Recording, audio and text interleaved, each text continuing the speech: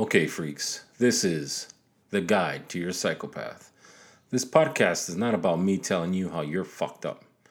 I'm here to learn about your past and how it affects your decision making. I've been studying people for a long time now, but I've never asked them about how their mind goes through the process. I want to read your guide. I want to know how you think and feel. This will not be edited to take snippets out of context, but I believe everyone will benefit from hearing all of the conversation. Learning your guide will make it better for me to understand you. Welcome to the Guide to Your Psychopath. So today I have a friend who I've talked to for a little while. Every time I have a conversation with you, it's pretty interesting. We go down a rabbit hole pretty good about just different subjects. Anything from music to life events to even work. And it's I'm actually quite excited to get you on here so that we could get your perspective on just a lot of things. But first of all, I'd like to start off with what is your earliest memory that you have? Well, one problem I have is a really horrible memory. There's bits and pieces of when I was a kid, Oklahoma, Germany. When I was growing up, my dad was in the Army. So, well, what came first, Oklahoma or Germany? Well, I was born in Fort Campbell, Kentucky. My earliest memories would be Wiesbaden, Germany. I almost drowned in a pool there. I remember that part. Yeah. Oklahoma was a bit after that, but yeah. So Germany, do you remember like anything about the people in Germany or anything like that? The only real memories I have, like I said, I almost drowned in a pool. There was a bunch of teenage kids swimming in a pool, and they taught me how to get in the pool, and I didn't know how to swim. Almost drowned that day. I remember that we lived in an apartment, and it was upstairs from a clockmaker. Traditional German cuckoo clocks and that sort of thing. So, yeah, I remember that much, but not much else, to be honest with you. And so you guys went back. Your dad was in the military. Mm-hmm. Do you know where your dad was born? My dad was born in Crowell, Texas. Crowell, Texas. Yeah. And what about your mom? My mom was born in Tennessee in La Follette. La Follette. A small town outside of Knoxville. Now, you were born in Oklahoma. Kentucky. Oh, Kentucky. Fort Campbell. Now, when you guys came back from Germany, where did you guys end up at? Honestly, the dates in order of residence, I lived a lot of different places, so I don't really recall exactly what order things were in. Yeah. But you were what's called a military brat. Oh, definitely, yeah, or at least the early part of my life anyways. My dad, after Vietnam, he had received a field commission. He was a senior enlisted man, then he received a field commission and became an officer. And then at the end of the war, they had a reduction in force, or a RIF, and he was basically offered, he was either to return as an enlisted person or be released as an officer and receive basically a bonus for getting out, and he chose to do that. So that would have been early 70s, 72, 73, something like that. So, was it good times in the household, or? Yeah, my childhood, I guess, was mostly good, at least the earlier part. My dad was a bit of an alcoholic, and unfortunately, in the later years, things got a little rough, and my mother and father separated when I was probably 10. I was about 10 years old. Mm-hmm. And I wound up living with my mother most of the time after that. And is that where you ended up living in a not-so-good neighborhood? When your mother split up with your dad? When I was living with my mother, of course, she's a single woman back in the 70s. This is really hard. Yeah, it wasn't easy. She worked as a waitress at a little restaurant in Fort Worth called Massey's, which is a real popular little, almost a mom-and-pop type establishment, but it had been around forever and famous for chicken fried steak. So she worked double shifts there and managed to keep a roof over our heads and food on the table. Yeah. Without any kind of, she never refused to take any kind of assistance or welfare or anything like that. She didn't feel she needed it. So there was a big, I don't know. To me, when I look at like the 1950s and stuff like that, you look at the pride that people have at I'm making it on my own and stuff like that, and receiving some kind of assistance. It's kind of like you were being held back, or be looked down upon by the community, or maybe, right? Maybe you felt like you failed. Yeah, maybe if you couldn't take care of yourself. There's one thing to get help. And nobody was against helping anybody.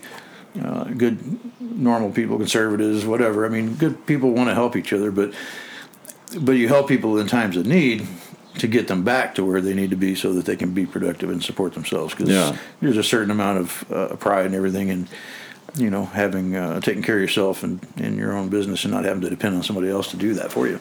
Now, was it that way when you guys lived in that neighborhood? Was it like the community tried to help each other, or that you guys didn't mess with each other, right? The neighborhood I lived in for the longest time there in Fort Worth, it was on the south side. Back then, things were quite segregated. The neighborhood I lived in was 99% Hispanic, specifically Mexican. I don't really know any South Americans, but on the main street that separated our neighborhood from the one over, and then that next neighborhood was all African American. And then if you went east, that's where the middle income white neighborhoods, and then beyond that you got into the wealthy neighborhoods, mostly white people, of course. What was unusual, because I was growing up in a Mexican neighborhood, a big thing at the time was desegregation, and it was actually a law that they were trying to mix up the races in the schools and stuff and get people together, which is a good way to avoid get rid of a lot of racism, because racism, a lot of it is simply ignorance. People don't understand each other, don't know each other, so they assume the worst. But when you spend time with people, the idea was to get people to work together, get to know each other, and not have those issues. No.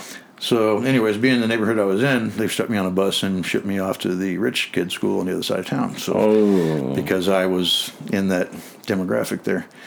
Unfortunately, I was one of maybe 8 white kids like myself who got shipped over to this wealthy school, and we were probably as a result, we were probably the lowest social order, if you will, because most of the kids there, their parents were buying them BMWs for their 16th birthday, and I had a bicycle. Yeah. They wore penny loafers and Izod T-shirts, and I wore Keds and whatever Kmart had on sale. So I didn't fit in well with most of those people. So my Hispanic friends, the people that from my neighborhood, they got along fine because there was enough of them. They had their own little group and didn't have any issues. The same thing with your African American guys. You couldn't hang around with the kids from your neighborhood. Most from my neighborhood, I could. I mean, there wasn't very many from my neighborhood specifically there. Oh. I did have friends among some of the wealthy kids, and they weren't all a-holes. There were some good ones. Yeah. But for the most part, we were generally ostracized, if you will, or shunned because we weren't part of their little social order. So, yeah. So it was kind of rough in a way. Yeah. Now, getting into high school and stuff like that, and everybody had their own cliques and stuff like that. Did you get into any kind of trouble, or did you make your way through just fine, or come out on top? No real trouble other than getting my ass kicked by a Golden Gloves boxer once, but I managed to somehow get in the middle of a fight with a guy named Daniel Campos, who was a pretty good boxer, and little incidents like that. A little gas station across the street from the high school. After high school, you go out and meet there, and had a few little incidents, nothing serious. Was it you that caused the problem, or you just ended up being bystander? Or I think it was a friend of mine, actually, a guy named Raymond Simmons, that had gotten in some kind of a disagreement or argument with this guy, and I stuck my nose in it trying to help break it up, wound up getting in a fight. So that's what you get for being a good Samaritan, I guess. Yeah. And then, of course... and the guy was a Golden Gloves. Oh, yeah. He was a very, very good boxer. It didn't work out well for him, actually. That was kind of funny. I was getting my ass whooped, but there was one point there where he was swinging a nice right, and I ducked, and right behind me, we were behind the gas station, there was a breaker box. Ooh. and he landed. Of course, no gloves or anything. He landed right on that and busted his hand. So he actually suffered pretty bad from that because his coach and everybody, were quite irritated with him for that whole deal. So. Yeah. I wound up with a couple black eyes and he wound up with a busted hand. So in the end, it was all good. We made friends later. It was all even. And you guys got along afterwards? Oh, yeah. Yeah. You know how things like that. Back then, that was the one thing. It's one of the major differences, in my opinion. Kids back then, you got into a disagreement, you threw a few punches, and then shook hands, and usually became friends afterwards most of the time. Nowadays, somebody's likely to stab you or shoot you. So probably a little different now than it was in those days. Yeah. Now, you told me that you got into music at around that time, right? I started playing guitar when I was about 10. The house we were staying at, there was right next door, there was a place called B&E Music. It was two brothers that had it was actually a house, but they had a big living room area that they used as a studio to teach guitar and all that. Bill, I won't say Bill Luttrell, but he was a very, very good swing jazz player and a teacher. And so I went over there, took a few lessons. It didn't last very long because being a young kid, all I wanted to do was play rock and roll and everything. I didn't understand the value of learning music as a language, so to speak. All the actual learning part of it. So most of my skills I developed by myself, from learning from ear, that sort of thing. But that's pretty cool. Did you immerse yourself into that genre or into that time or that music? Well, I spent a lot of time playing guitar. That's the one thing with guitar. If you're going to be any good at it, usually people start very young and they usually spend a tremendous amount of time practicing. Mm-hmm. And I did. I played a lot of guitar. I used to have little bands. We'd get together in the garage and try to make noises. But spent a lot of time in that. Now, how were the neighbors with your music? Nobody cared. That's the one extremely positive thing I can say about Hispanic neighborhoods is Hispanic people like to party, like to have a good time, and they're not so uptight about silly things, and nobody really cared about a little music here and there, and it wasn't that loud. Yeah. But it's not like some neighborhoods you'd go in where, of course, everybody would, I lived in a neighborhood in Lemoore where every time our band tried to practice, the neighbor would call the cops, but she would usually call the cops from work before she got home because she knew we were practicing. That's crazy. So they're kind of uptight people like that. And so growing up through high school and graduating high school, you still were in a band and still played music? Well, I didn't really have I did for a while. I was in a band mostly in my high school years. I had started, I was working for a company called Murray Hill Sound. Murray Hill was this guy bought a bunch of PA equipment, and he was renting equipment out and signing up to do shows for different bands. We did some reasonably good-sized acts, actually. So I would hang out there, and I had a little repair shop. I'd work on PA equipment, guitar amps, things like that in the back, and then whenever people would rent equipment, a lot of times smaller bands would rent equipment, but they'd want somebody to hook it up and run it, so they would hire me to be their sound man. Pretty damn good money, actually, back then. I'd charge about $100 to $125 a night for that, which back in 84... That's a lot of money. That was pretty good money. And then, of course, we could do big shows, and we'd bring out the big system and load it all up and go off to Oklahoma. We did a lot of military bases, the clubs there and stuff like that. We worked with bands like the Gap Band, the Bar-Kays, Bobby Blue Bland, all kinds of a lot of black acts we were really popular with because our PA system had these really big Cerwin Vega 18-inch subs, and hence they had a lot of bass, and made us very popular with African American acts. But we did a lot of different bands. Did some country stuff. Eddie Raven. I got to meet Miles Davis. I got to meet just a lot of different entertainers over the years. So it was a lot of fun, a lot of work. A lot of work, right? Setting up the equipment, making sure sound checks. Got to drive it there, set it up, get everything working, work through the show, and then when everybody else is leaving, you're packing things up and for the next couple of hours. So, yeah, it's pretty exhausting work. Yeah, and you did that out of high school? Yeah. You did it for a few years? While I was in high school, actually. I did that. I worked at a TV shop, repair shop after school for a while. Yeah, a little bit of this and that. I was always trying to find some way to make a little money because back then, I mean, like I said, my mom was working double shifts, and she did an excellent job of keeping us in a place to live and food to eat, but that was it. There was no extra money. There was no buying school clothes every year. Yeah, the get new the basics. Nike Cortez or anything like that. Yeah, just the basics. And then if I wanted something, I had to go get it. I mean, I had to earn money to buy it because my first car I bought, everything I owned, pretty much, there just wasn't any extra money for anything aside from essentials.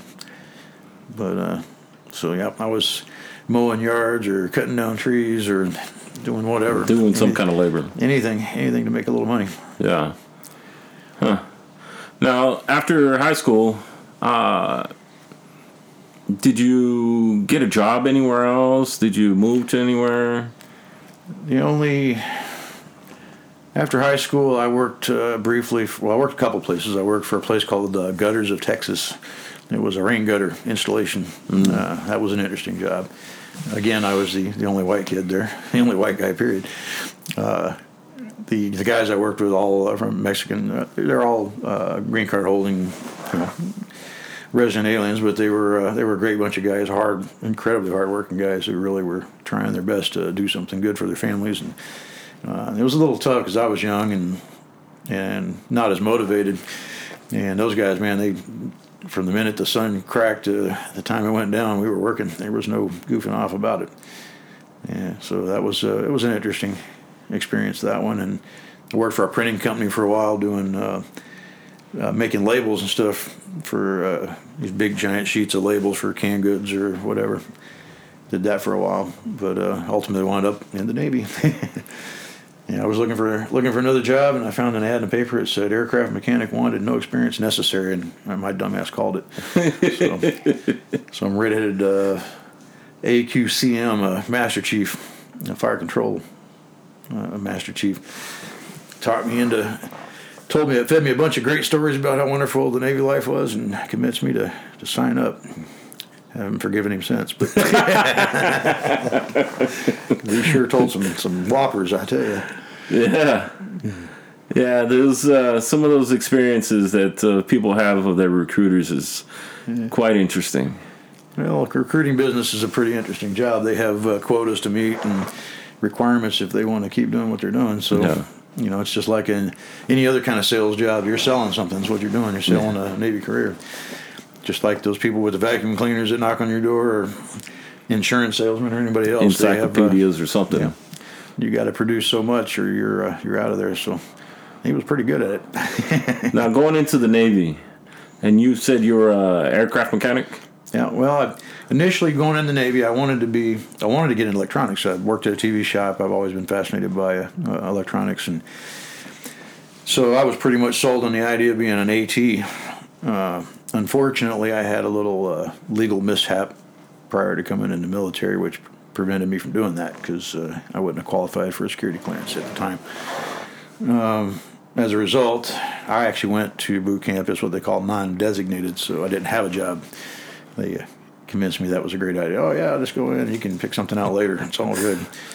And it didn't work out so bad. Anyways, at the end of boot camp, we all went to a detailer, who's a person who basically assigns you your trade, and they gave us a sheet and said, write down 5 things you want to be. So I put down there IM, which was an instrument. It's a rate doesn't exist anymore, but instrument mechanic and machinist, AE, electrician, aviation electrician, sheet metal or airframer, and mechanic. This is the very last one.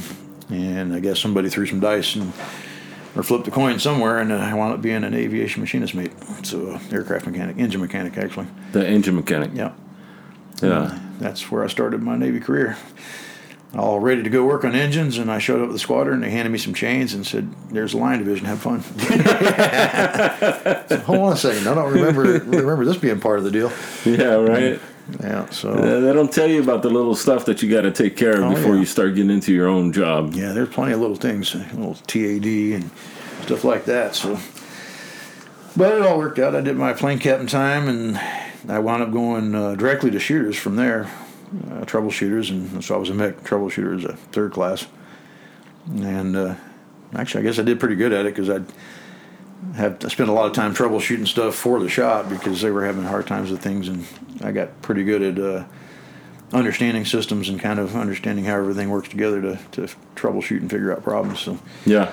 didn't spend a whole lot of time in the shop. My first tour in Tomcats and BF2, I think maybe I spent 8 months or something like that in the shop. The rest of the time was in shooters, which I really enjoyed. The shooters, if you're going to be out on a boat, a job like troubleshooters is a good job to have because you stay extremely busy and time goes by a lot faster. And Yeah. working on the flight deck's a lot of fun. It's A lot of pretty cool. fun. Yeah, getting stuck in a shop or something like that can be a little boring sometimes. So I remember being on the flight deck and just not wanting to go back to the shop, just sitting there a lot of people didn't. watching all the landings and stuff like that. Yep. Ducking and weaving between airplanes, trying not to get blown off the flight Try not deck to trip over the damn chains. and the chains. You know? Yeah, you learn about them chains and some of my favorites. Tomcats, used to carry sidewinders on these little weapon stations under the wing next to the fuselage, and if you were trying to avoid the chain on the main mount and you didn't duck at the right time, one of those fins from the sidewinder would hit you right in the head, which it did me. And, we wore the cranial helmet and then a pair of goggles below that, and this thing hit right between the helmet and the goggles and split my forehead open, which I didn't even know until I got back to the shop, and they're going, "Oh my God, man, what's wrong with you?" So, "What do you mean?" So, "Oh shit, I'm bleeding." So yeah, there's plenty of things that reach out and grab you there. Oh, yeah, it's kind of crazy. My first line division chief, Carvajal was his name. He told us, he says, if you look at the front of the manual here, it says aircraft weapons system. That means this thing is designed to kill people, and it's not real picky about who it kills, and could be you. So pay attention to what the hell you're doing. Just pay attention. You ever been out on the flight deck in the middle of the night, like while you're on duty or something, and just going around checking chains and just check out the stars? Oh yeah, well, we used to do. We spent a lot of time doing alert fives. That was a big thing back then. We basically set an aircraft up, turn it, get it ready to launch, station it on the catapult. We'd have an air crew there, and then a whole crew of mechanics, airframes, electricians, whatever. And we had to sit there until they either called away the alert or ended the alert, or we were relieved by somebody else. So spent a lot of hours staring up at the stars, and out in the middle of the ocean there, especially when the lighting's turned down or off, Yeah. which it oftentimes is on the flight deck. The stars really stick out. You see things you'll never see in a big city, that's for sure. Pretty crazy out Yep. there. Not just the stars, too, but like when you're underway and you're looking down at the water, you see all the phosphorus. Yeah, see all the little jellyfish and all that stuff that glow, and little spots of light here and there, and yeah, there's a lot of neat stuff to see out there. Things you don't, most people don't realize are there. Yeah. Yeah. Now, while you were aboard ship, did you guys go anywhere? Any of the countries? You guys stop anywhere? Yeah, we made quite a few trips. I mean, I've everywhere from Mombasa, Kenya to Karachi, Pakistan, two of my least favorite places, and of course Hong Kong, Singapore, the Philippines, Oman. Spent trips there. Australia, did both Perth and Hobart there, and a lot of different places. Yeah, I got to see some places. Yeah. Which was your favorite? Well, I do have a soft spot in my heart for the Philippines because I actually was stationed there for a few years, and that's where I met my wife and where my daughter was born. So the Philippines definitely has a close place in my heart. But there's a lot of neat places. Singapore was a pretty cool place that I was always kind of fascinated with because there's such a wide, such a diverse group of people that manage to live together without any real problems there. It's probably one of the safest places outside of maybe Japan. You can walk there anywhere, any time of day or night, and not really be worried about having problems. Yeah, unless you're looking for it. Yeah, and they have very, very strict laws, so it has a lot to do with it. So, Yeah. but the people there have a different attitude than you see here in the States, which is unfortunate that we aren't more like that in some ways. But yeah. Yeah, it's pretty crazy. I've heard people talk about like places like you said, Japan, where here in America, we come from England. Well, obviously England's been around for a long time, but in America, we've only been around for 200, 300 years. And places like Japan have been around for thousands of years. Wow. And they're like on a different level of being in of society. Yeah. They're pretty like respectful to each other. Oh yeah. Well, Japan, a lot of Asia in general, and Japan's an excellent example of it. The cultures are considerably different, and there's a lot of history there, like you said, and a lot of that history is not. It's really not as pretty as some people. People like to look at it nostalgic. Oh, all the kimonos and the dances and the samurai and all these wonderful things, but. That history was actually very bloody. Very bloody. You didn't question authority. You couldn't be disrespectful. You'd be killed for that. Yeah. Samurai could choose to chop your head off for any particular reason they wanted without consequence. So those people developed over a very long time, as you say, a culture of learning how to avoid confrontation, I guess, is the best way. It's a lot of Asia. It's always considered a bad thing to be confrontational. Yeah. Even in the Philippines, there's even laws about it. But they have phrases and stuff to refer to that. Like in the Philippines, they'll say "malamig ng ulo," which means cool head. The idea is not to be confrontational, and if you cuss somebody out or use cuss words to somebody there, you can wind up in jail for that because for defamation of character. So it's actually a law. You don't. There's certain things you just don't do. It's not a good idea. And generally, Asians try to avoid conflict. It's just the nature of their history and stuff. And the end result's good. The road to get there was probably a little pricey, but in the end, they have a much calmer, less violent nature than Western cultures tend to do. Yeah. And being in the military, there was a lot of Filipinos and Asians and stuff like that, right? Yeah. The Philippines has a huge history with the Navy. Long ago, the Filipinos would be hired on as basically to serve the officers, to work in the wardrooms, cook, clean. They called them stewards. And they would hire Filipino nationals, not U.S. citizens, and get them these jobs. They weren't allowed at the time to be members of the military or to hold a rank or a trade. Eventually, that changed, and they allowed the Filipinos who had been stewards, cooks, and things like that to apply for and become mechanics and what have you. In fact, my first supervisor had been a steward and was one of those. He wasn't a very good mechanic, but but he was real good at taking credit for what everybody else was doing. That was just him, though. It's not a Filipino thing. It's just different people, different things. But there's a hell of a lot of history. And even after that, Filipino nationals were allowed to apply for positions in the Navy and become sailors, even though they were not U.S. citizens. There was a very, very strict and very difficult selection process in the Philippines for people to apply and try to get that. And generally, they had to have college degrees and much more qualification than the average American would have to get in. Yeah, it surprised me. I was aboard USS Essex. We were there to pick up an aircraft, and when I get around and talking to different people, I learned that a lot of those Filipinos on board were nationals from the country itself, right, but not Americans. Right. And they would serve their tour out there and not be able to come back. And I'm like, that's kind of crazy. You serve America and you're not able to. Well, I don't know. There is a mechanism. Foreign nationals who join the military have an avenue of becoming citizens because of it. A lot of people, for whatever reason, choose not to pursue it because of the cost, or it's not that difficult, not even that expensive, but for some reason, a lot of people never get around to it or don't get around to it until a lot later. Yeah. We got guys at work that got their citizenship not that long ago. Kind of had to because you had to have a security clearance to work here. So in order to get the security clearance, they had to get their citizenship. Even though they'd retired from the military and all that, they still had to get citizenship in order to qualify for the clearance. Yeah.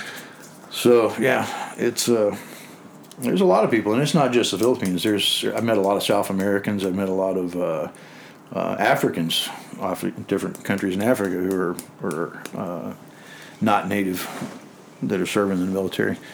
Met a couple of guys when I was out on a boat a few years ago that were from Nigeria. Really cool guys. I kept giving them a hard time about them phone calls that I would get from there. They swore him down. It wasn't him. It was his cousin. But. Yeah, the different scams that go on or do whatever, right? Yeah. Those guys were pretty cool. So yeah, there's a lot of people even today that are not citizens that are in our military. But some really good people too. Usually the hardest workers, because for a Filipino or anybody from a third world country or a country that's far more impoverished than we are, the opportunity to join the military is incredible. It's training and money, and I mean that's a huge. They appreciate what they have. Well, they work hard because it's it's an opportunity that they wouldn't have gotten elsewise. Yeah. So it took a hell of a lot of work to get it in the first place, and they certainly aren't going to squander it. It's the second generation ones that usually have the hardest time, because then they become lazy like the rest of the Americans. And the second generations, they just start expecting stuff. Yeah, well, they're just like everybody else. They were born and raised here, and they're Americans. I mean, it's color of your skin ain't got shit to do with it. You're an American, black, white, brown, whatever. Yeah. You're used to the privilege of being an American. Most Americans don't even appreciate or understand what that privilege is and what they have, because they've never seen the other side. So yeah, they're just like us. They just like any of us, because they were born here, and they expect what most Americans expect. And part of that is not to have to work too damn hard. Right. That's why you don't see a lot of Caucasian Americans out there picking fields out there and around here. It's kind of beneath them. Well, you could say beneath them, but it's a lot of damn work. It is a lot of work. It's a lot of work. It's hot. It's sweaty. It's, most of these kids, they want a nice air-conditioned job somewhere, and they expect to get paid good money and everything, and you're not going to get that out in the field. No. So, yeah. It's kind of sad that it is that way, though. It's not fair or reasonable, but life's never been fair, so unfortunately. Now, you did 20 years in the military. No, actually, I did 12. You did 12? Yeah. Okay. I got out when I was first class. My wife had breast cancer, and I came down to a decision of staying in the military and having to travel here, there, and everywhere while my wife was going through all this stuff, and I decided to get out. Yeah. Fortunately, she beat the cancer, at least at that point, and that was quite a long time ago. But, got out, did a few odd jobs, and then wound up right back in dealing with the Jets again. Dealing with the Jets again. For what company? Well, initially when I got out, I worked for, I sold insurance for a while for Prudential. I'm not a particularly good salesman, so the technical aspect of it I enjoy, but I'm not the guy that can talk you into buying Eskimos into buying ice cream. So we got other people that do that. So worked at a cannery for a while as a mechanic. I worked at a tractor shop as a mechanic. And then an opportunity came up. A friend of mine was working he was actually civil service, but he was working at the jet shop here on base, the engine shop, and they had hired on Raytheon, a contract with Raytheon to add more people on because they were really hurting. Were you living here in Lemoore already? At that time, I was in Lemoore. Yeah. And I got a call, hey, you want to come work here? And they offered me, at the time I was working for Contasano as a maintenance mechanic, which is a cannery or bottling place. And they offered more money, and it was right here close to my house, whereas I was driving an hour to work, an hour back before. It was hard to pass up. I really enjoyed working for Contasano. They were a great company, but there was no way they could pay me that kind of money that the contract was offering. So back to the base I went. I went. It was supposed to be initially a 6-month contract, and they wound up being there 5.5 years. They're at the jet shop before they finally decided that we were too effective. We were fixing too much stuff. So left. Got laid off at that one, and then wound up hiring back on at 122 as a plane captain, and then later back to the shop and as a mech again. But as a civilian. as a contractor. As a contractor.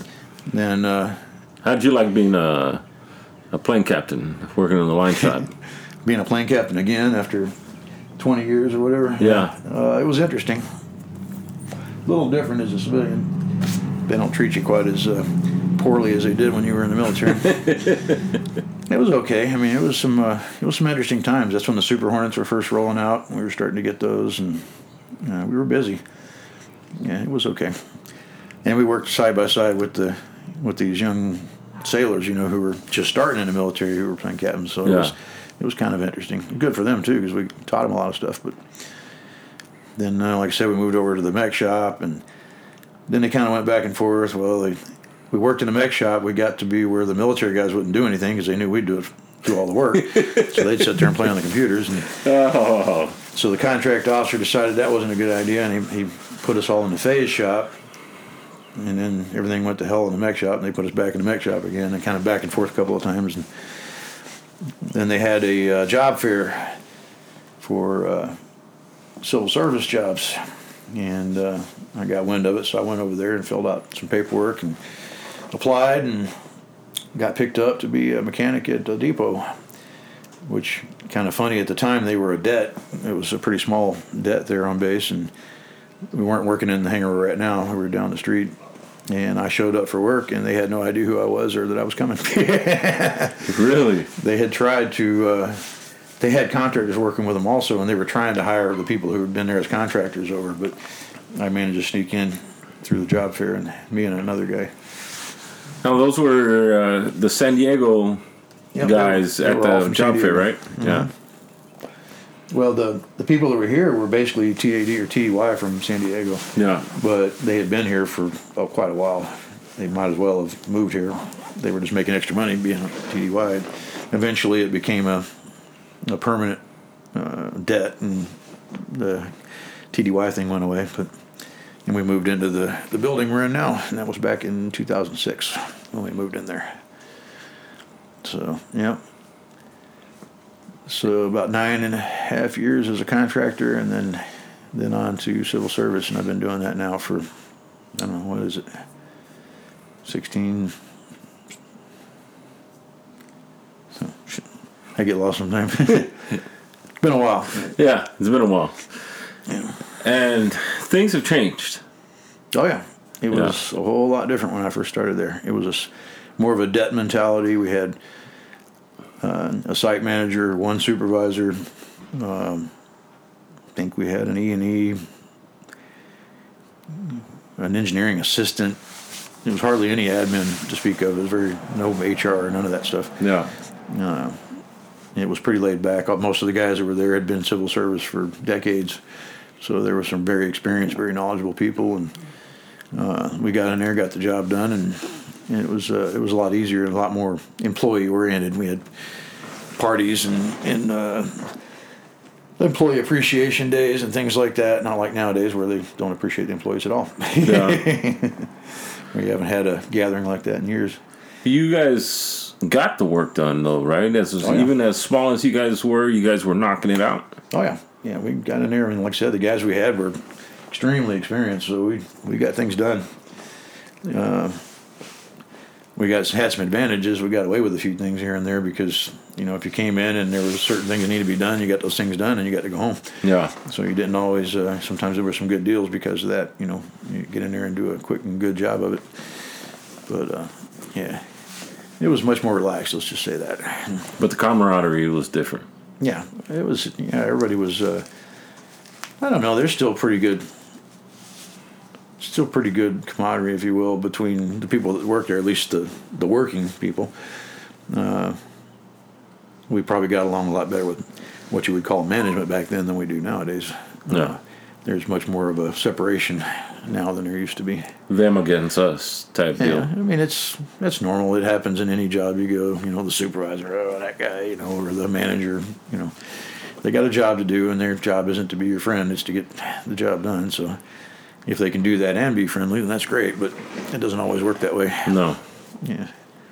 No.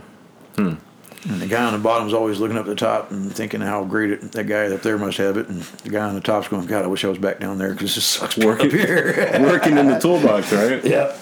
And there's been a couple guys that have come back down to work out of the toolbox and to give up those responsibilities that they hate so much. Yeah, it's not that much of a pay increase when you move up in most of these jobs, but the amount of work or the amount of stuff you're expected to deal with and responsibilities, the time frames and everything else are much more. It's a little easier to relax and get by on the floor when there's 30 mechanics, and then if you're an E&E and there's 5 or 6 of you, it kind of narrows it down a little bit, and then it's a little harder to take off time and stuff like that because we got work to do and you can't afford to have anybody off. So it's easier to get away, get time off and do things on the floor than it is when you're in those work lead positions or supervisor positions or whatever, because now there's just one of you instead of 10 or 15 or 20 or whatever. Yeah. And you guys have separated so that you guys have a specific area you guys are looking for, and if you guys aren't there, everybody else has to pick up your slack. Yep, that's a big one, especially when, as it is, we're tasked damn near to the max because can't go into a lot of details and all that stuff maybe, but we're kept quite busy, and it's hard enough to get by with everybody there. So when one person's gone, it really puts a strain on things. Yeah. Yeah. That, and people keep coming up to you, hey, I need this, hey, can you write this up or whatever. Well, that's all part of it. You got the eval you're doing now, but you've also got the last 2 that are still out there and need more attention for things. So, yeah, there's always something. Yeah. Yeah. Yeah, and so do you think something like that keeps you stressed, or does it keep you on your toes and keeps you young?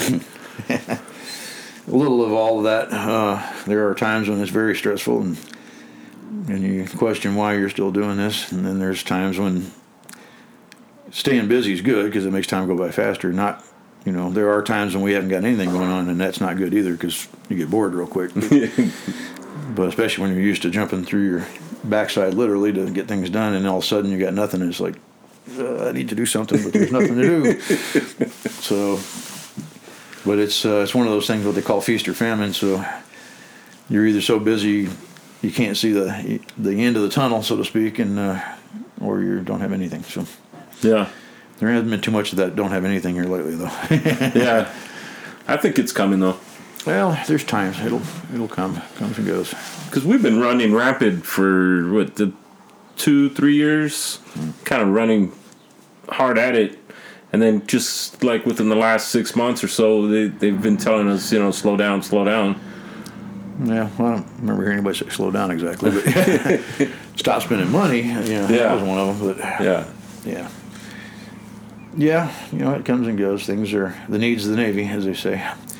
And now that we have a little different government structure, our financial future is obviously a little dimmer than it has been in the past. So our Democratic friends tend to not like to spend money on the military. They like to take money away. So we're going to be facing some changes over the next few years, I think. But which has been seen in the past. Oh yeah, it's happened over and over again. Yeah. I mean, you look back in the Reagan era, we had a 600-ship Navy, and then Clinton came in and got rid of all that. So wow, it was it varies. The political ideologies are a little different. So yeah, and we were affected by that. However, it works out. And as you know, with the budgets and everything else, there's almost every year now it seems like there's it might be a furlough because they haven't passed the budget and this, that, and the other. So it always fascinates me that somebody can be hired to do a job like a senator and fail to do that job and not lose it. Whereas if I'm hired to do a job and I don't do my job, they fire me. Yeah, right. How is it you don't pass the budget and you're still got a job? So one of the things that just irritates me is that they say that, during a furlough, right, or during those government shutdowns, and they have to tell people to go home and you're not going to be paid and you're not going to get your paycheck, right? But they, as a senator, as a congressman or whatever, they say it's against the law for them not to be paid. Yeah. But the labor laws say that, you're supposed to get paid when you did the job, right? So, but they don't want to give you your paycheck because the government is shut down. Well, the furlough is a little different because you're not actually, when they actually furlough, you're not coming to work. Yeah. So it's not like they're having you work for free. That would be illegal. But not having you work at all is not illegal. So. But those guys are put in those positions and they don't work to solve anything. Sometimes you have to question it sometimes. I think that, you know as well as I do, we've talked about it a lot. And my opinion on a modern America, if you will, is that by whatever forces, whether you want to, whatever conspiracy theory you prefer, but if you want to say it's the government doing it or the media or some group of people in a dark room that we don't know anything about, but there is a push to segregate our society. All this racial issues and wealth issues and sexual orientation issues and everything, all these things are created, in my opinion, and what it does is it divides people up. Instead of working together, people are divided into groups and arguing and bickering amongst themselves over a lot of stuff that's pretty silly. Don't get me wrong. There are issues. A guy having somebody sit on his neck for 8 minutes during an arrest, that's wrong, and that need to be addressed. And it would have been addressed, I think. I don't know if it would have been addressed as well without the media attention and the rioters and all that stuff. But there is a process in place when things like that happen. There's reviews, there's internal affairs, there's a police officer shoots somebody, he doesn't just go back to work the next day and have a great day. He gets suspended and they have an investigation and all that sort of thing. So it's not like there wasn't a system in place.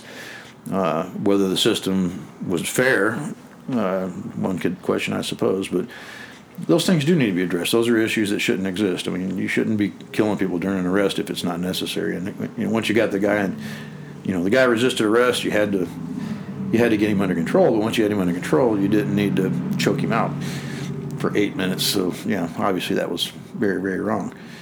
But I'm saying that it seemed to me that racial tensions were actually improving a lot up until a certain point, and now we're going backwards. We spent years trying to desegregate, to bring people together and not separate them off and have them living different lives in different places. You guys stay over there, we'll stay over here, and we got rid of that and we started desegregating, and people were moving into, it was okay for everybody to live in the same neighborhood. It wasn't an issue. We didn't have people burning crosses in people's front yards because they were living in the wrong neighborhood or something. It was actually illegal for black people to move into different neighborhoods in Texas, right? I don't know what the laws were in those days, but there was, the Jim Crow era and stuff like that. There were some really tragic and sad things that went on. But like I said, those things were getting better. We were going away from that. We were trying to desegregate. And desegregate, we're literally trying to make things equal. Everybody can go to the same places, do the same things, have the same opportunities. And now we're actually undoing all that. You got people out there who we want a black-only graduation. We want our own dormitories or whatever, because we want to be separate. Well, hell, we worked for 100 years to try to get rid of that, and now you want to bring it back? Yeah. And to me, all this divisiveness that's out there in the media, especially with the internet and all the Facebook and all these things, is pushing everybody into these small groups, and they've got everybody's attention focused on these problems like race and genders and whatever.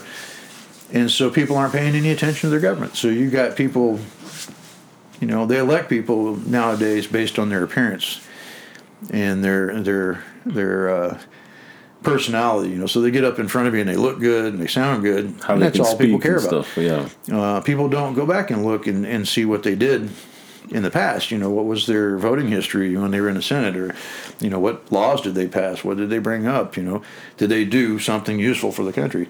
People don't care. They don't even pay attention to that. All they care about is, he looks good on TV, so let's go ahead and vote for that guy. He can spend millions of dollars. So it's not about being qualified. Campaign. Not about being qualified to hold an office. It's about how it's a rock star. You look good on stage. Yeah. Not your actual ability or proven history of doing useful things for society. And politicians like that. They don't want people looking at them. The less that the public's looking at them, the happier they are. So it seems to me that a lot of it is a way of controlling the people by getting us at odds with one another, so that we're not looking at the things. It's not a government of the people anymore, because the people aren't paying any attention. No. People fought for a long time for the right to vote, women for the right to vote, African Americans for the right to vote. They fought hard and long to gain those rights, and sadly, they're not using them. A lot of people aren't, and it's not, it's not one race or anything like that. I mean, everybody. It's a lot of people. It's a lot of people. If you actually look at the number of people who actually vote in the presidential election, it's tiny compared to the population of the country. Yeah. And it's sad. It's sad that people don't pay more attention to or Well, show they an say interest that in this past election against Biden against Trump, that it was the highest that people have ever voted in America, and it was only like 40% of the people. Yeah, if that. Yeah. Yeah.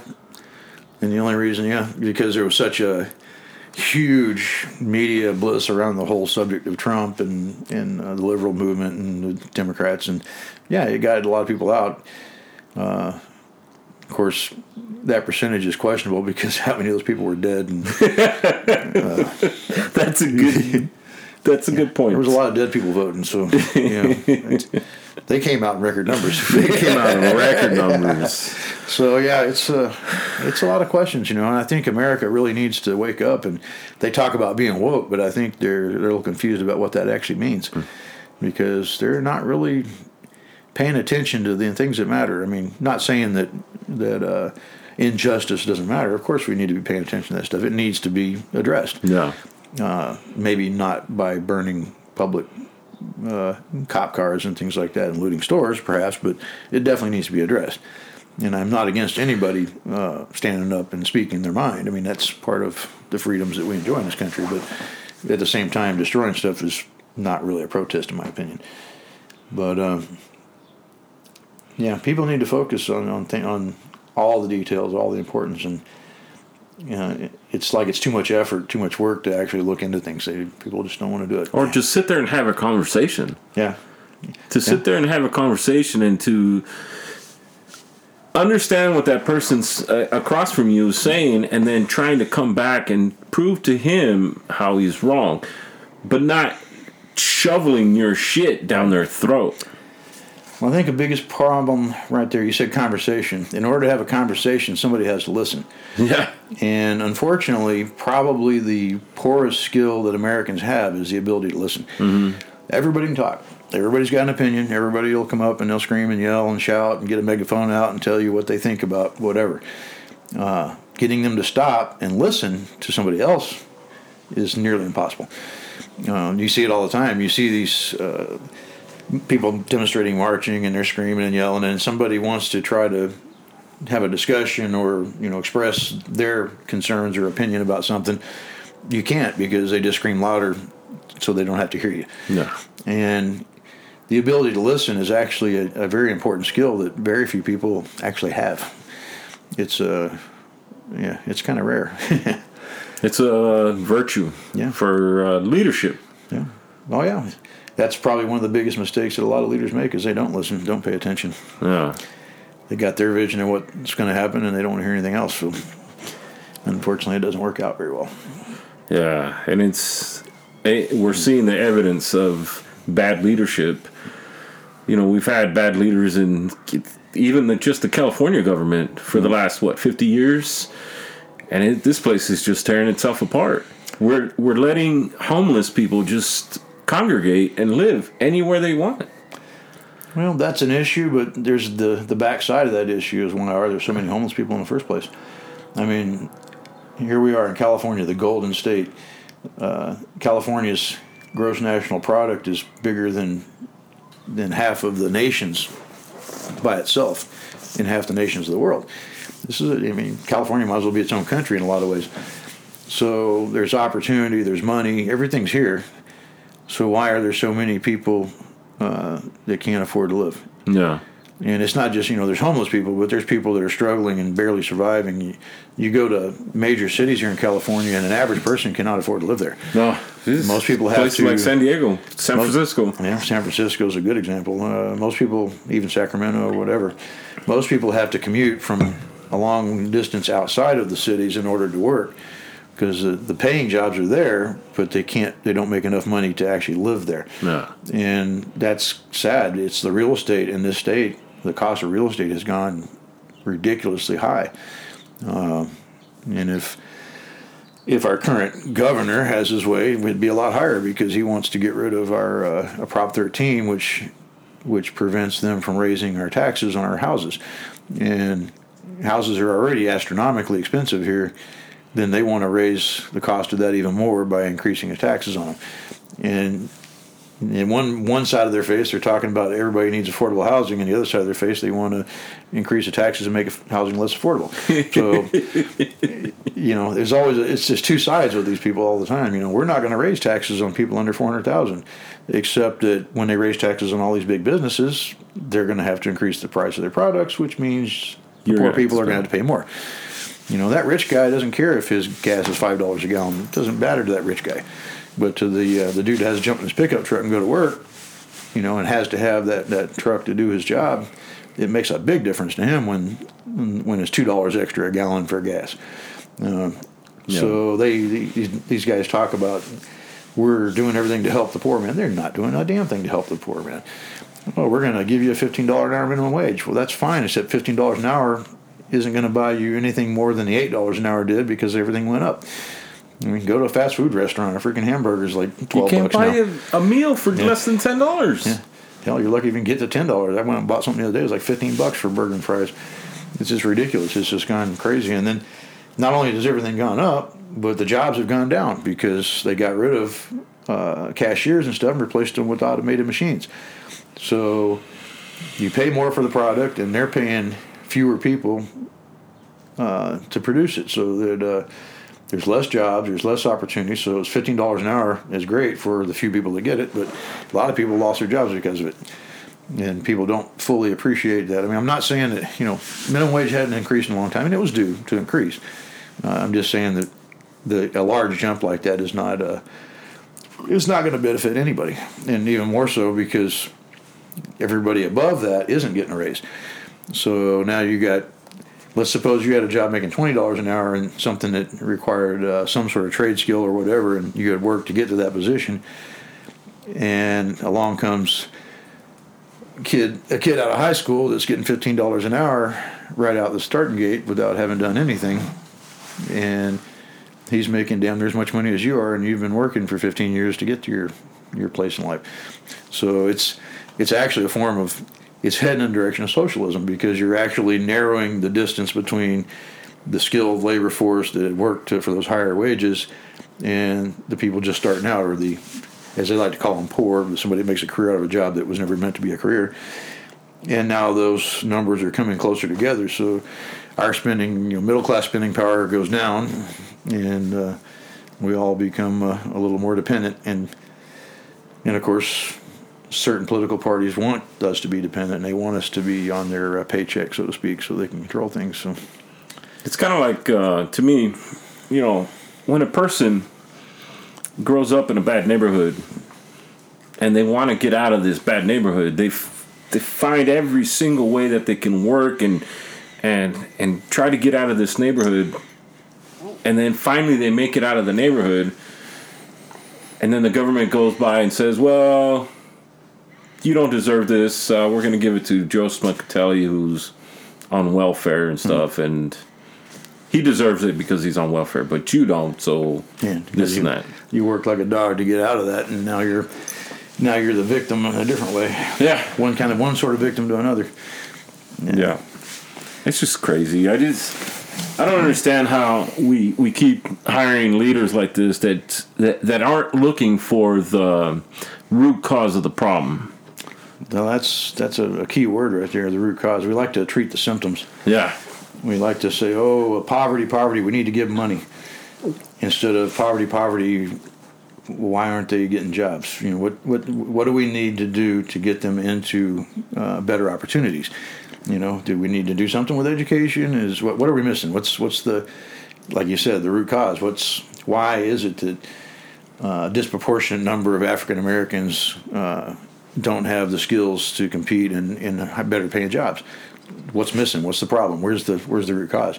And like you said, nobody addresses that. Nobody addresses it. They're glad to throw money at it. We'll throw some money out to welfare. We'll put some housing units up, and make some nice little ghetto places for people to live. But we are not going to actually look at the root cause of why this young man, who has his whole life ahead of him, cannot get an opportunity to expand and move up and develop a career and make something good out of their life. Even when they spend money, like L.A., the county of LA spent over $400 million to battle homelessness. That's a lot of money to battle homelessness. How do they have record numbers of homeless people in LA, like Skid Row? Like all them places out there, just camped out in front of businesses and stuff like that. When they spend that much money on shit like that. Well, you look at this place here. When I first moved to Lemoore, you really didn't see a lot of homeless people. There might have been a tiny, tiny handful of panhandlers you'd run into, but very rare. For the most part, it's pretty rare. You didn't see these little tent camps and stuff, like you see now. The homeless population here in this tiny little town has probably increased 800% in the last 10 years. And why is that? What's missing? And there's a lot of factors. It's not just about skills or abilities. It's about drugs is a big part of it. A lot of mental health. Yeah, mental health is a huge part of it, and that's another subject. You hear about it once in a while, but nothing serious is being done about it because there's not enough services available for people who need services like that. It's hard to find. Mental health, like you said, there's and drugs, methamphetamines. I mean, that stuff is tearing up everything. It's heroin, methamphetamines, tremendously addictive drugs that are just destroying people's lives. And it's not just poor people from, poor neighborhoods that are suffering from this. I mean, there's shows, intervention. There's an intervention show I watch occasionally, and some of the people on there had successful businesses. One guy was a physical therapist and all this stuff, had a practice, making really good money, and he got hooked on meth and basically lost everything. He lost his family, his kids, business, was living in his mom's garage. And this is a guy that educated, had college, had a business going, and threw it all away. Drugs just took it all away. So it's not just a poor person's problem. In fact, wealthier people are probably even more in danger because they can actually afford to buy the drug in the first place. They can afford to get it. They can afford to. So, those things are what's tearing us up. And now figuring out why people start doing that. I mean, I understand some of it to some degree. I mean, we've all enjoyed a nice drink once in a while, a little Jack and Coke or something. And for most people, that's not a problem. For some people, it becomes a tremendous addiction, like my father. Some people just can't handle it, and then once they get hooked on it, they can't stay away from it. So, and the same thing happens with drugs even quicker. Why do people start it in the first place? There's a good question there. What is it we got to do to change the attitude in our society that makes people gravitate toward that sort of thing? Yeah. There's a big thing right now where they're wanting to not put a big stigmatism on drugs because they're saying that, if a person wants to do drugs and live out his life doing drugs, just let him. He's not doing you any harm, right? But, the big thing they're doing right now is with, like, cannabis.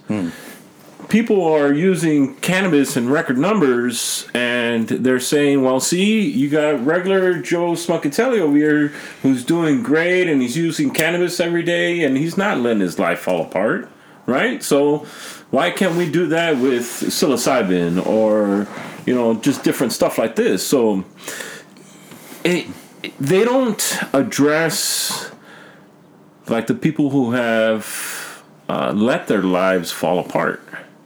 They don't address the bad parts of this stuff. I'm a big proponent for cannabis, but I've seen bad things happen because of it. Sure. Yeah. Well, I'm not a hugely religious person, but there are some really wise sayings and information that come from religious sources. One of those being your sins, one of being gluttony. And if you read the Bible and you read these sins, maybe it doesn't really strike home, but the wisdom of it is there. Too much of anything is bad. If you eat too much food, you get fat. It's bad. It's bad for your health. You won't live as long. You drink, you can drink a beer, and it's not going to hurt you. There's nothing wrong with having a beer. It's when you drink a lot of beer that it becomes a problem. It goes back to this gluttony again. Too much of anything, even extreme sports. That's become so popular. Let's go do extreme sports and just really push ourselves and everything. And people are dying, base jumping off of things and running and having heart attacks on the side of the road because they're pushing themselves so hard and dehydrating or overhydrating. Too much of anything. Exercise is good. Too much exercise actually isn't. It tears your body up. It wears out your joints. There's a limit to what your body can tolerate, and too much of it is not necessarily a good thing. And that's true with anything else. Marijuana by itself is not a bad thing. It's not a terrible, horrible drug. In fact, it's a hell of a lot better than alcohol. People get drunk on alcohol. They want to go out and start a fight and raise hell and smash stuff. That's common, typical bar fights. I mean, it's been around forever. Ever. People smoke a doobie. They usually sit down on the couch, eat Doritos, and watch a movie, and they don't want to go nowhere, except maybe to get a Twinkie. But a little bit is okay. It's a recreational thing. It's not a big deal. People who take it to the extreme, who stay stoned 24 hours a day, 7 days a week, that is going to negatively impact your life because you can't operate and function in that state. It'll stress out the people around you too, and not adequately. Yeah, it makes it difficult to deal with a person like that. They're not going to be as effective or efficient or functional as somebody who's sober. Yeah. It's one thing to enjoy a few tokes on the weekend and have fun, but Monday morning you need to be straight and sober and able to do your job. Also, marijuana with young people, it can have a negative impact on their mental development. Yes. So they definitely shouldn't be, and unfortunately, they're probably the biggest market for it. But most people try it when they're young. But it's really not good for young people. There is actually proven facts that it will affect your mental development. Once you're fully developed and an adult, it doesn't have as bad of an effect on you. But again, if you're lighting up every hour for every day or vaping or whatever it is you're doing, that's excess. It's not good. It's gluttony. No. So if you keep that in mind, those 7 deadly sins that they talk about in the Bible, I'm not saying that, whether you're religious or not, it's irrelevant. It's a piece of wisdom. Those things are there because people understood for a long time that too much of this or too much of that is not good. 10 Commandments, treat others as you'd have them treat you. Now, they say that phrase or concept's been around even longer than the Bible, but the point is if you have an expectation of how you want to be treated, you have to treat other people with that same way. Otherwise, nobody's going to get the treatment they expect or want. Yeah. So treat other people the way you wish to be treated. Don't lust after your neighbor's possessions. Don't steal. Don't. That's a big one right there. Don't steal. Don't kill. I mean, everybody understands that. Nobody wants to have their stuff stolen. Nobody. You go out and find a thief who's made a career out of stealing stuff, but they don't want their stuff stolen. But they think it's okay to go out and steal somebody else's stuff because they need stuff and can't just work for it. So, point is, there's wisdom in all that. And, if people spend a little more time thinking about themselves and where they're at and what they could do to improve themselves, the world would probably be a lot better place. Unfortunately, most Americans spend their time analyzing the people around them and trying to determine what their faults are and point them out instead of paying any attention to themselves and what their own faults are. Yeah. And nobody's is in a better position to identify and improve on your failings than yourself. And if you don't spend any time addressing that, then you can't expect people around you who are doing exactly the same thing you are to improve themselves. So it's one of those theories that Americans unfortunately haven't caught on to. No, they haven't.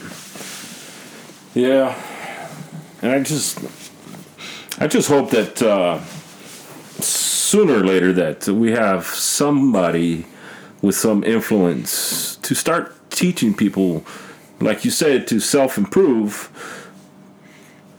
And to listen. And to listen, but to self-improve and to, I seem to think that if you were to improve your community, things will get better for everybody. Yes. I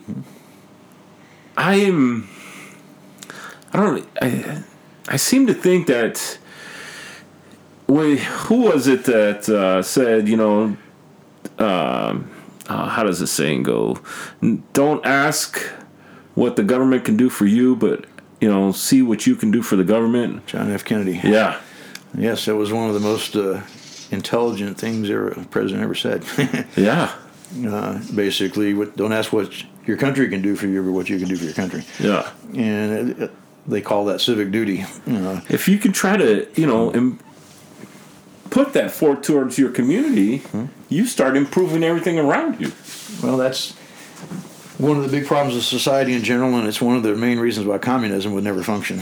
The theory of communism is in reality a beautiful idea. It really is. The idea is that a group of people share everything equally, everybody does their part, and work together to support each other. It's a communal effort to live a good life. And no excesses, everybody gets what they need.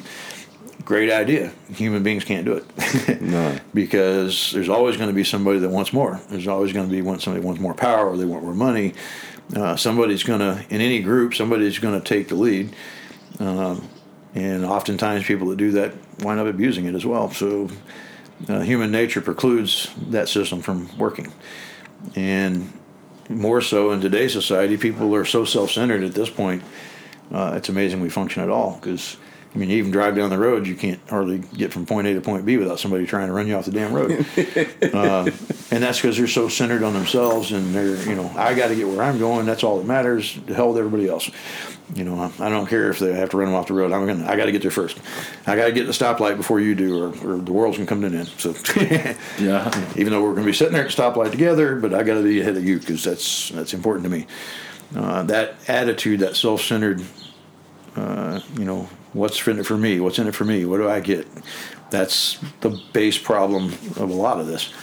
Like you said, if people actually spend a little time concerned about their community, about people around them, their friends, their family, the people in their neighborhood. If every person did one good thing a day, imagine how much better the world would be. People oftentimes say, well, it doesn't matter what I do because I'm just one person and my actions aren't going to change anything. Well, they do, because if you don't start doing something positive, then chances are everybody else is going to have the same attitude, and they're not going to do anything positive. So nobody's doing anything positive. It's all negative. Everybody's out, again, for themselves. If you, as an individual, look at yourself and make a decision that I'm going to do something useful, I'm going to smile. I'm going to say hi. When I walk past somebody on the street, I'm going to be friendly. Do you remember that silly things? Pay It Forward? No. Where people were going through drive-thrus and telling, when they would pay for their stuff in a drive-thru, they would say, hey, can I pay for his stuff behind me? Yeah. Something like that happened to me one time, and I was like flabbergasted. Yeah, it happened to me once too, oddly enough. I pulled up after ordering something, and they said, oh, it's good. People before you paid for it. I'm like, oh, well, shit, that's nice. Yeah. But that leads you, and that's a good example. The value of it is not in the money; it's in the feeling that you get from it. The feeling that you get for having done that gives you a warm, happy feeling that you did something nice for somebody. The person that receives it appreciates it, and they get a little positive boost in their day, that they might not have otherwise got. That's why I say even something as simple as just saying hi to somebody when you walk by. Smile, be friendly. It was one of the big reasons why I enjoy Visalia over like San Bernardino. When I was living in San Bernardino, everybody just lived their lives, and people just got from A to B and weren't like looking at each other or even acknowledging each other. Almost afraid. Yeah, and then when I got up here, like even when I went to the grocery store and stuff, people looked at you and said, "Hey, how you doing? Hey. Oh, do you mind if I get in front of you so I can get this?" Yeah. You know, it's just a lot better manners up here. And it seemed to me more of a community than just living next to somebody. Well, I think that's one of the big advantages of living in a small town. One of the problems our society has is, in my opinion, large cities, because when you cram so many people in such a small space, it takes a certain maturity and, like in Japan, it's very crowded, but the people have a mature attitude, so they work together and not struggle against one another. Whereas Americans, again, that self-centered thing, everybody's out for themselves, and you got a city with 7 million people in it. There's not a whole lot of, there's something happening over there, but I don't care. It's not my problem. It's not my problem. I don't care if that guy's getting beat up over there. That's not my issue. I'm going to just mind my own business and go on my way. In a small town, things are a lot different. You tend to have a much greater chance of knowing people that you run into. The attitudes are better. It's not so crowded. Human beings don't do well by themselves, but they also don't do well in huge crowds. So when you reach that medium stage there with the small towns, it tends to be a lot better. In California, though, as a general rule, is a lot different than other places I've been. I remember when I first came to California from Texas, I was shocked because in Texas, when you moved into a neighborhood, a new house or whatever, people come over and knock on your door and introduce themselves, and they bring a pie over or something, or invite you to a barbecue. People were very open. Everybody knew everybody in the neighborhood. I came to California. I went to San Diego, and I moved into a house there, and I went to introduce myself to people, and they look at you like you're a disease. Well, why are you knocking on my door? What are you trying to sell me? Do I need to call the police, or are you a threat? They just people avoided each other. You come out and you're mowing your yard, and guys out in the yard next to you, and you don't even look at you because it's a different attitude. It's like growing up, we never locked our doors. There was no need to. I wouldn't even think about that here. In Japan today, you park your car in Japan, you don't lock your door. There's no point. Nobody's going to mess with it. You drop your wallet somewhere, they'll find you and bring it back to you with all the money in it. Yeah, it's a whole different attitude about things. Japanese don't even consider the idea of doing a crime. It doesn't occur to them to take the money. It's just not the way they think. I mean, they have crime, but it's very, very little. You don't hear about people getting killed every weekend in a major city. No. Somebody gets killed or murdered in Japan, that's national news because it's so rare. I wish we could adapt some of that attitude here in this country. I think we just have to evolve, or. Well, like you said, there's got to be a movement at some point. We've got all this amazing communication ability, and in fact, we're so much information, we're probably over saturated with it. But with all the social media and everything that's available now, there's stuff in your face 24/7. If some of that actually was used positively, we might actually do something. If the overlying message in all these formats that kept coming out was be good, be helpful, be friendly, be a positive influence on your community. If that was the real message, instead of clickbait, instead of hate and clickbait and another black person was killed while they were resisting arrest. Unfortunately, bad things do happen, and there are bad people. Most cops, I believe, are good, but there are ones that are probably not. But you never hear, it's certain groups that they get all the attention for that. You never hear if a white guy gets killed resisting arrest. It's not going to make the news. Nobody cares. He was an idiot. He resisted arrest and got himself killed. But if because of all the tension and everything, certain things are focused on so highly, and it's like every day there's another incident. And some of the incidents, like the recent one with the girl that got shot, it really didn't matter what that police officer did. If he didn't stop the girl from stabbing the other girl, he would have gotten in trouble. Would have probably had people screaming and yelling, why wasn't he didn't defend her, but then he shot the girl to prevent her from stabbing him, and now he's in trouble for that. So pretty much it was a lose-lose. No matter what the guy did, he was probably screwed, which is probably why I'm I don't have any statistics, but I can imagine that it's incredibly difficult for police departments to find new police officers because who's going to want to do that job? It pays okay, but it's not enough to risk your life on. Even when you have a police force that has bad people in it, let's say in the Marine Corps, they told us 10% of the Marine Corps are criminals. Whatever, for some reason or another, whatever. So let's apply that knowledge to police departments. Only 10% of the police departments are either racist or have a chip on their shoulder or whatever. Mm-hmm. In a city like Los Angeles, where it's 7 million people, how does that bad cop find you? Well, first off, an overt racist to actually go out and pull somebody over, harass them based on a racist theology is actually kind of unlikely, because the fact is we're looking for that. If those cases like that pop up, and if it's proven that you actually are going out of your way to harass people based on their race, it's going to get attention. It's going to get it. Yeah, they're not going to ignore that. You're going to get in trouble. You're going to get fired for that. That's not tolerated in our society today. It's not tolerated. So, yeah, there may be some racist. I mean, I don't think that they make it sound like everyone in the damn country is a racist, but it's not. It's just a very small group, and even then, they probably don't act on it in the way you would expect, because they would get in a shitload of trouble for that. It's just circumstances and situations, but at the same time, being a police officer is an incredibly difficult job. You can lose your life in a heartbeat. There's a lot of bad people in the world, and you go to respond to a call, and you take actions to protect yourself and to protect the people that you're dealing with. But when the people you're dealing with are not cooperating, refuse to cooperate, and resist arrest and fight and run and all this sort of thing, and you're surprised when you're having incidents because of that. Well, maybe the problem isn't so much that the police officers are using excessive force. Maybe the problem is people need to start behaving appropriately. The police officer pulls you over. This is a man with a gun and has a job to do. He pulls you over and says, I need to see your ID and everything. You put your hands up on the steering wheel, and when he tells you to pull your ID out, you carefully reach out with one hand and do that. You do what they say. You cooperate, and it's generally okay. No big deal. You got pulled over for a light out in your car. Okay, here's a fix-it ticket, and go on your way.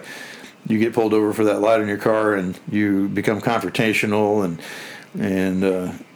start behaving inappropriately and doing things you shouldn't be doing and reaching around in the car and acting silly. There's a damn good chance you're going to get hurt. The police officer doesn't know if you're reaching for a gun in that glove box, when you weren't instructed to move, or you're not explaining what you're doing. If you're behaving aggressively and what have you, and not cooperating, yeah, your chances of getting hurt are a lot higher. And that's because that police officer wants to go home and see his family at the end of the day. He doesn't want you to reach in there and grab a gun and shoot him in the head, and that happens. It does happen a lot. More often than not. Unfortunately, you don't hear about that as often as you do other things. But so, do you think that there's a difference between racism and bias? No, yeah, definitely. I would say that all human beings, to some degree or another, have a racial bias, and a racial bias is. It's actually, to say it's racial, certain people have more things in common with one another. If you had a room of 100 people who showed up for a speech or something like that, and there was no assigned seating, and in that 100 people it was 13% African American and some Hispanics, some Asian, and things like that. And as people went out and found places to sit, you would probably notice that there would be an area that would have more African Americans than other areas. There'd be an area where Hispanic people would tend to gather, and the Asians might tend to gather in one area, and Caucasians would wind up in another area. We'd actually, without any prompting, somewhat segregate ourselves. And you might look at that and go, God, that's racism. No, it's not. The African American person is going to look at another person who looks like him, dresses like him, and assume that they have things in common. You may not know the person, but you feel more comfortable because you think you have things in common, something to talk about. Whereas you might feel out of place with another group because you don't feel like you have as much in common. That's the bias. Those Asian people have things in common. They're going to feel more comfortable with people similar to themselves who have similar interests and taste. That's not a racism. That's just a bias, a comfort you feel with people you have things in common. Now, if you take a group of military people and put them in with a group of a bunch of civilians, the military people are probably going to congregate together because they have that common background. Race doesn't have anything to do with it at that point because the military is one of the most diverse groups of people that I've ever encountered. Chances are if you had 10 military guys, there'd be 2 African American guys, a couple of Hispanic fellows, an Asian guy. You know, it's going to be a group of people, and they're going to hang out together because they have that common bond, that common background. Whereas in the civilian world, it's not as apparent or obvious unless it were a trade show about, you know, for something that everybody has a common interest. You know, we're going to see lizards at a lizard show or something, and well, obviously we have something in common because we went to come see lizards. So, but that's the bias, in my opinion. It's not a conscious objection to another race. It is simply a question of comfort. People can form negative bias against another race just because of their experiences that they've. I wouldn't so much call that bias as but I guess it's as good a word as any. That would go to the racist side and the levels of it. There's different levels of everything. What you might call a functional racist versus a full-blown skinhead hate monger. You know, you got people that take it to the extreme that, you know, if you aren't white, you ain't shit. You know, you should all die or go live somewhere else. Stay away from me. That's the racist, the full-blown hardcore racist idea. Then you got people who are at various levels below that are uncomfortable around people of a certain group based on a stereotype. You may have had bad experiences with black people at some point in your life, you know, as a Caucasian person. Let's suppose you found yourself in a largely black neighborhood and got your ass beat and mugged, and that might that'd be a little check in your head. Well, when I saw these people in this setting, I got hurt, so I'm not going to do that again. Well, and now you look at people that look like that and you assume they're the same way. They're going to cause that same problem. So you've had that bad experience. It doesn't help with the media, with movies, TV. You know, right. Look at the gangbangers. You know, these guys, they're dressing this way. They got these colors and all this stuff. And anytime you see somebody that looks like that, you're assuming, I don't trust that guy. You know, you see the Hispanic guy with the tattoos on his neck and the little teardrop, and you're probably going to assume that guy maybe is involved in something you don't want to be around. Sadly, stereotypes exist because there's a basis for it. If you see somebody with a bunch of tattoos, especially certain tattoos that are common with gangs, the chances are pretty good that guy's probably involved with or has been involved with gangs at some point and might not be a person you want to hang out with, you know, or be around. You might want to avoid that person because you don't know what that person is going to do, and they may be prone to violence. And you base that on appearances, what you see. So now you could argue that this guy has these tattoos because when he was a kid, he got involved with that stuff, but then one day he woke up and said, you know what, this is bullshit, I ain't doing this no more, I'm going to go straight and live a good life. But because he still has that appearance, you would be incorrectly judging that person because he's actually a good person. Yeah. And the only way that you can get around that is to take the time to get to know people. So, but taking the time, that's the tricky part, you know, especially when there's a good chance that the person you're looking at might be a problem. So those stereotypes serve to protect us because we learn from what we experience in life. But at the same time, they can also blind us to good opportunities and good people. So there's a plus and a negative side to that. The word stereotype is often looked at as, a stereotype, that's a racist thing. But, you know, I'm from the South. Stereotype, black people like fried chicken and watermelon. Guess what? Everybody in the South likes fried chicken and watermelon. I love fried chicken and watermelon. I guarantee you that all my black friends did. There's nothing wrong. Watermelon's awesome. Fried chicken is fucking amazing. What's wrong with that? But it's a stereotype, you know. Well, it's based on some level of reality because fried chicken was cheap. So people in poor neighborhoods ate a lot of fried chicken and it's really, really good. Yeah. So whatever. It's a stereotype. Yeah, the tricky part is most racists, in my opinion, are racist because of ignorance. ignorance and racism are hand in hand, in my opinion. There are exceptions. I mean, there's people that are just messed up, and there's nothing you can do to fix that. But a lot of people are racist because they have no experience with other groups. So they've never had a black friend. They never hung out with a black family or anything like that. So they don't understand that these people are human beings, just like you. They have the same wants and desires, and they're trying to live a good life and take care of their family and things like that. But you've never experienced that. All you've got to base your opinion on is what you've seen on TV or what people have told you, who might be the hardcore racist guy, or things you've seen on TV, read in books or news. Another gang violent incident, in L.A. Well, I don't live in L.A., but I'm not going to hang around black people because they do that. That's ignorance. That's just straight ignorance. An excellent example, it was a movie called American History X, which I absolutely love that movie. Yeah. This guy was a hardened racist with the Nazi tattoos and all this stuff, and he killed a man, went to jail, and got stuck working with a black man.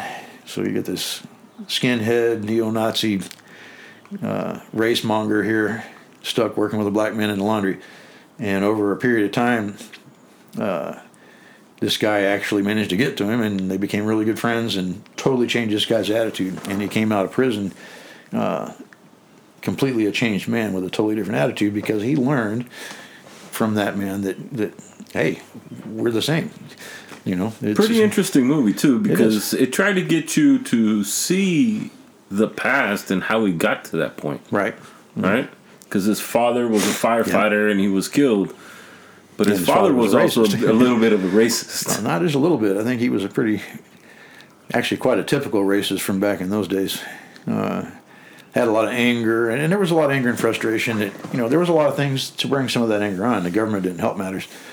When you've got programs like affirmative action and things like that I understand why the programs were created, and I understand the need to make opportunities for people to break out of poverty and things like that. So one part of me, I understand what those things were created for. But at the same time, you've got a program that basically allows somebody who's underqualified to get a job over somebody who's more qualified based on their race.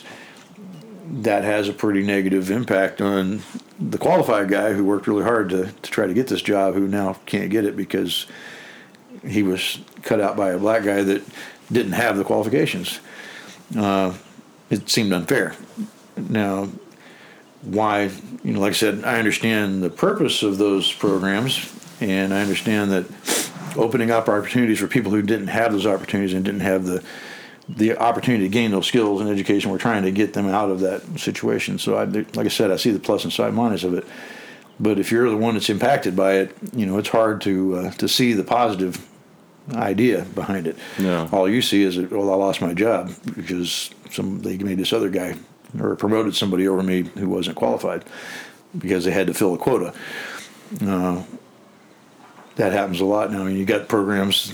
There's a big push, with the feminism thing to add, make sure there's more and more and more females in the market. And again, fairness and equality, I'm all for it. But at the same time, it's hard to swallow that pill sometimes when you lose out because the company's forced to take on people based on their sex or race in order to comply with the government requirement. So that does create anger with people, and there was a lot of that early on in the desegregation era. We're talking the 70s and 80s. There was a lot of that, and a lot of people were really angry about that. Yeah. Maybe they weren't seeing the full picture or understanding or trying to appreciate what was trying to be accomplished, but in the end, it was impacting their ability to make a living, and they didn't like that. So, yeah, his father was a racist, maybe what you call a functional racist, because he could go to work and work with black people and not have an issue. He didn't kill anybody, but at the same time, he had a chip on his shoulder about black people and why they were given these opportunities of what he considered to be unfair. And that was very common back then. Yeah. And of course, that built up with the son, who carried it on to the next step and went beyond that. And then the other factor was the guy that was running that little that whole group, yeah. Yeah, and he had fed him full of stuff, and it's easy to look at something like that and say, how could you possibly allow somebody to... A Jim Jones type person Yeah. to... But you know what? That sort of thing happens. People are very susceptible to suggestions sometimes, and if something comes along and it looks like they know what they're doing and they're smart and they got good karma and all this, and you tend to want to follow. I mean, humans are followers. A lot of us, we're group oriented. We have our pack animals, if you will, and you are drawn or gravitate to that charismatic leader that seems to have the answers you're looking for, and then the next thing you know, you're drinking Kool-Aid. Yeah. So those things happen a lot. I mean, you look at what was that group? I forget what they call them. Heaven's Gate. That's right. These are a bunch of tech kids. These guys are web programmers and things like that. You know, they're not stupid, but they got sucked in by that guy there, and again they drank the Kool-Aid, and That's right. it happens a lot. Waco, that's another one. I mean, it happens. You know, humans are quite susceptible to that sort of thing. And even people who think they're smart and would never be caught up in that, things happen. I mean, look at the Democratic Party.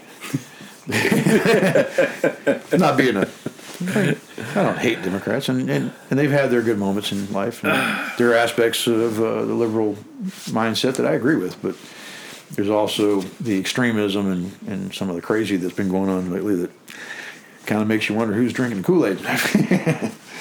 Or who's shoving the Kool-Aid down my throat. And that goes back to, like I was saying earlier, people aren't paying attention to who they're voting for. Well, he looks good and he sounds good. I'm voting for that guy, you know. Well, you mean he's never actually done anything and abstained from the vote while he was in Senate and, you know, didn't actually start any useful laws or anything, but now you want to make him president? It makes sense. Yeah, it makes a lot of sense. The guy that didn't do anything for years and years, we're going to go ahead and make him president. Or let's say Joe Biden, the guy that actually voted on a number of racist laws that in today's world would be touted as Nazism. The guy that thought it was a great idea to start taxing Social Security, for example, he was actually there when they decided to start taxing Social Security. He was one of the proponents for that. He was. There's something that came up the other day that said that a long time ago he tried to say that he got an education somewhere, and that people started checking up on it. Oh no, I mean I was mistaken. I didn't do that. Well, there was a lot of that. I mean, the smoke and mirrors thing is a pretty common thing in politics, anyways. But he was involved in a lot of things in the past. Once again, people don't pay any attention to that. And look at Kamala Harris, Yeah, district attorney in California, who kept black people in prison even though she knew that there was evidence that they were innocent. yeah. You know, now she's out there trying to save the world for in her newfound position. It's another person. I'm amused by her in a few ways, simply because she was a presidential contender. So if she had such a great background and everything and was such a qualified candidate, then why didn't the Democratic Party vote for her during the primaries? But she actually lost very badly in the primaries to Joe Biden, and she accused Joe Biden of pretty much everything from... I mean, she might as well come out and call him a skinhead at one point. And then all of a sudden, she's the vice president candidate. Oh, and they love each other. And they just love each other. It's like, wow, that was a lot different not too long ago. But, yeah. You know, I keep hoping that, you know, I don't have to agree with everybody's theology or, you know, their political parties and everything. I just hope they do a good job. That's what I want. You know, I don't care if it's a Democrat, Republican, a Libertarian, Greenpeace, or what? Yeah, maybe not Greenpeace. I've had dealings with them. Libertarians. I like Libertarians. I'd love to see a Libertarian candidate actually have a fair chance, but that's fine. Just do a good job. I don't care if you're black, white, female, a green man from fucking Mars. I don't care if you can do a good job and do good for our country and for our people. That's what I care about. I don't care if it's a female. Hell, I'd love to see a really sharp Asian guy. I mean, there's, you know, here we go with stereotypes, but Asians are pretty smart. Yeah. So maybe we have an Asian candidate out there that isn't full of shit and might actually come out and do something intelligent. And you know, there's a thing right now where veterans are starting to group together to try to fix the government. What is her name? Tulsi Gabbard? No. I forget what her name is. I think it is Tulsi Gabbard. And then there's a guy in Texas, Wesley something. He's a senator in Texas, and he's talking about he's new to the position, I think he said, and that when he starts doing his stuff for being a senator, that he's going to try to reach out to other veterans to try to get like a roundtable, whether you're a Democrat, whether you're a liberal, whatever. Try to get everybody together and use their military experience to try to solve problems. Well, that sounds like a good idea. Unfortunately, right now, our current leadership seems to think that the military is full of extremists. They seem to have this vision that somehow the military is full of racist extremists and they need to be weeded out. I'm not saying that there aren't people like that in the military, but I'd say it's kind of rare. I said, the 10%. Well, the one thing with the military, historically, the military has actually been ahead of the game when it comes to improving race situations and eliminating discrimination and creating inclusiveness in the ranks. We've been ahead of society as in general since World War II, at least, if not longer. I'm not saying that it was instantaneous, but there were black people serving in the military and being accepted in the military long before society was accepting black people in Caucasian neighborhoods or areas. The thing with the military is you're serving with somebody and you may find yourself in a combat situation or whatever, and you have to depend on the people around you for your life. And the color of those people is irrelevant. It's the character of the people that are important. So you learn real quick that the people you're working with, you have to depend on, and they have to depend on you. And you kind of get over the whole who's white, black, brown, or whatever. Jewish, it doesn't matter anymore. Catholic, it's Protestant. It doesn't matter what you are, as long as you're there and you're doing your part and you're doing a good job. That's what we need, is we need people to be good at what they're doing and be good and honest, decent people. And the military has kind of forced itself to get into that a lot earlier. We're far more diverse than most companies are. Like I said earlier, if you randomly grab 10 people out of a military unit, and you'll wind up with at least 3 to 4 races in the process, because there's such a wide variety. A lot of minorities are drawn to military service because it's an opportunity that might not have been available to them. It's an opportunity to get an education. It's an opportunity to learn skills, decent pay. Especially nowadays, they get paid a lot better than they used to in my day. So a lot of people are drawn to it. So you have a higher proportion of minorities in the military than you would in a lot of places, simply because of that draw. The rich white kid probably not so interested in becoming an enlisted man because he's already got money and doesn't really want to get shot at. So, yeah. Whereas a young African American man trying to find a way to get the hell out of the ghetto, the military looks pretty damn good. So, and it has done a lot of great things for a lot of people. So, I mean, where else are you going to travel the world on somebody else's dime? Yeah. Give you a place to sleep, food to eat, and a little money in your pocket, and an opportunity for education. Even if you don't go after the college part of it, just what you learn from day to day working in the military. There's lots of opportunity to expand your abilities.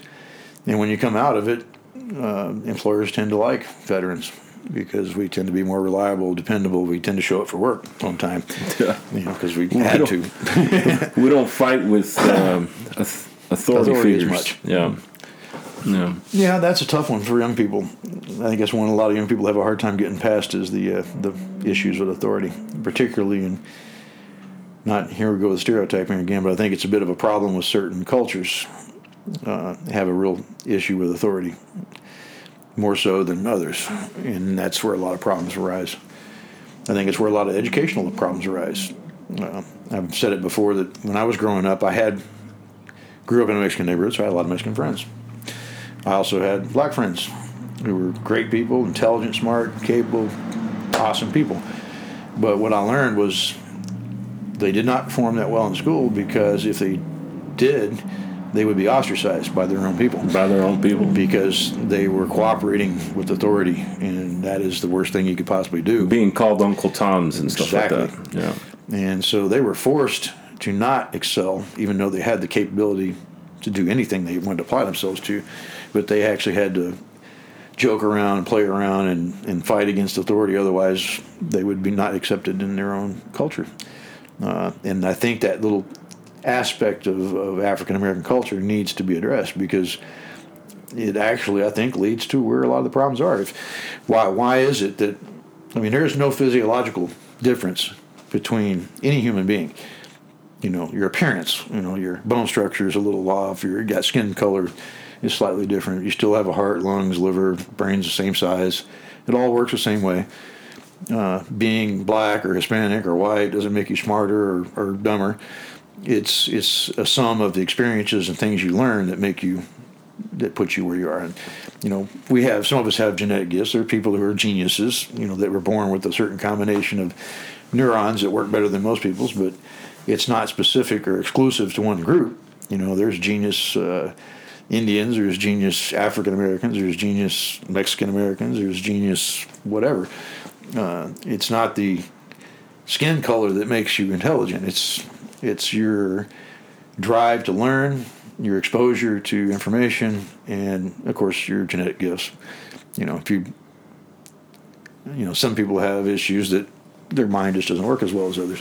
Some people's work better in a certain way that may not be addressed by traditional education. That's another subject. But, like, for example, you find out in the military, some people suck at taking rating exams. They don't do good at taking tests. They're very intelligent and capable people, but they just don't do very well on a test. I'm not a psychologist, but it's a learning issue. You know, it's an issue with the way they think.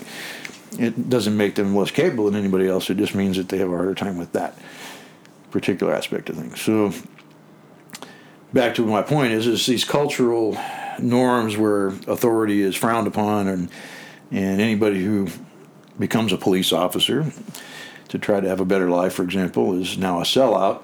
You know, you don't hear these groups, racial justice groups, bemoaning the horrors and tragedies that black African American police officers are suffering, because once a African American becomes a police officer, they basically become white, because now they're sold out. That's the way they look at it. It's sad. It's unfortunate, because these people did that because they have an opportunity in life and be able to support their family in a comfortable way. Black business owners, again, don't hear a lot of people crying about the businesses that were looted and burned and destroyed that were owned by minorities. But you don't hear these organizations, I'm not going to mention BLM, but you don't hear them talking about that. They just don't care, because, again, you're cooperating with authority, you're successful, you have money, therefore you're not on our list. We're only interested in the criminals that the cops are pulling over. We're concerned about them. Yeah. We're worried about their rights, not your rights. We're not worried about why black on black crime is such a huge issue in certain places. They don't care about that. They don't do anything about it.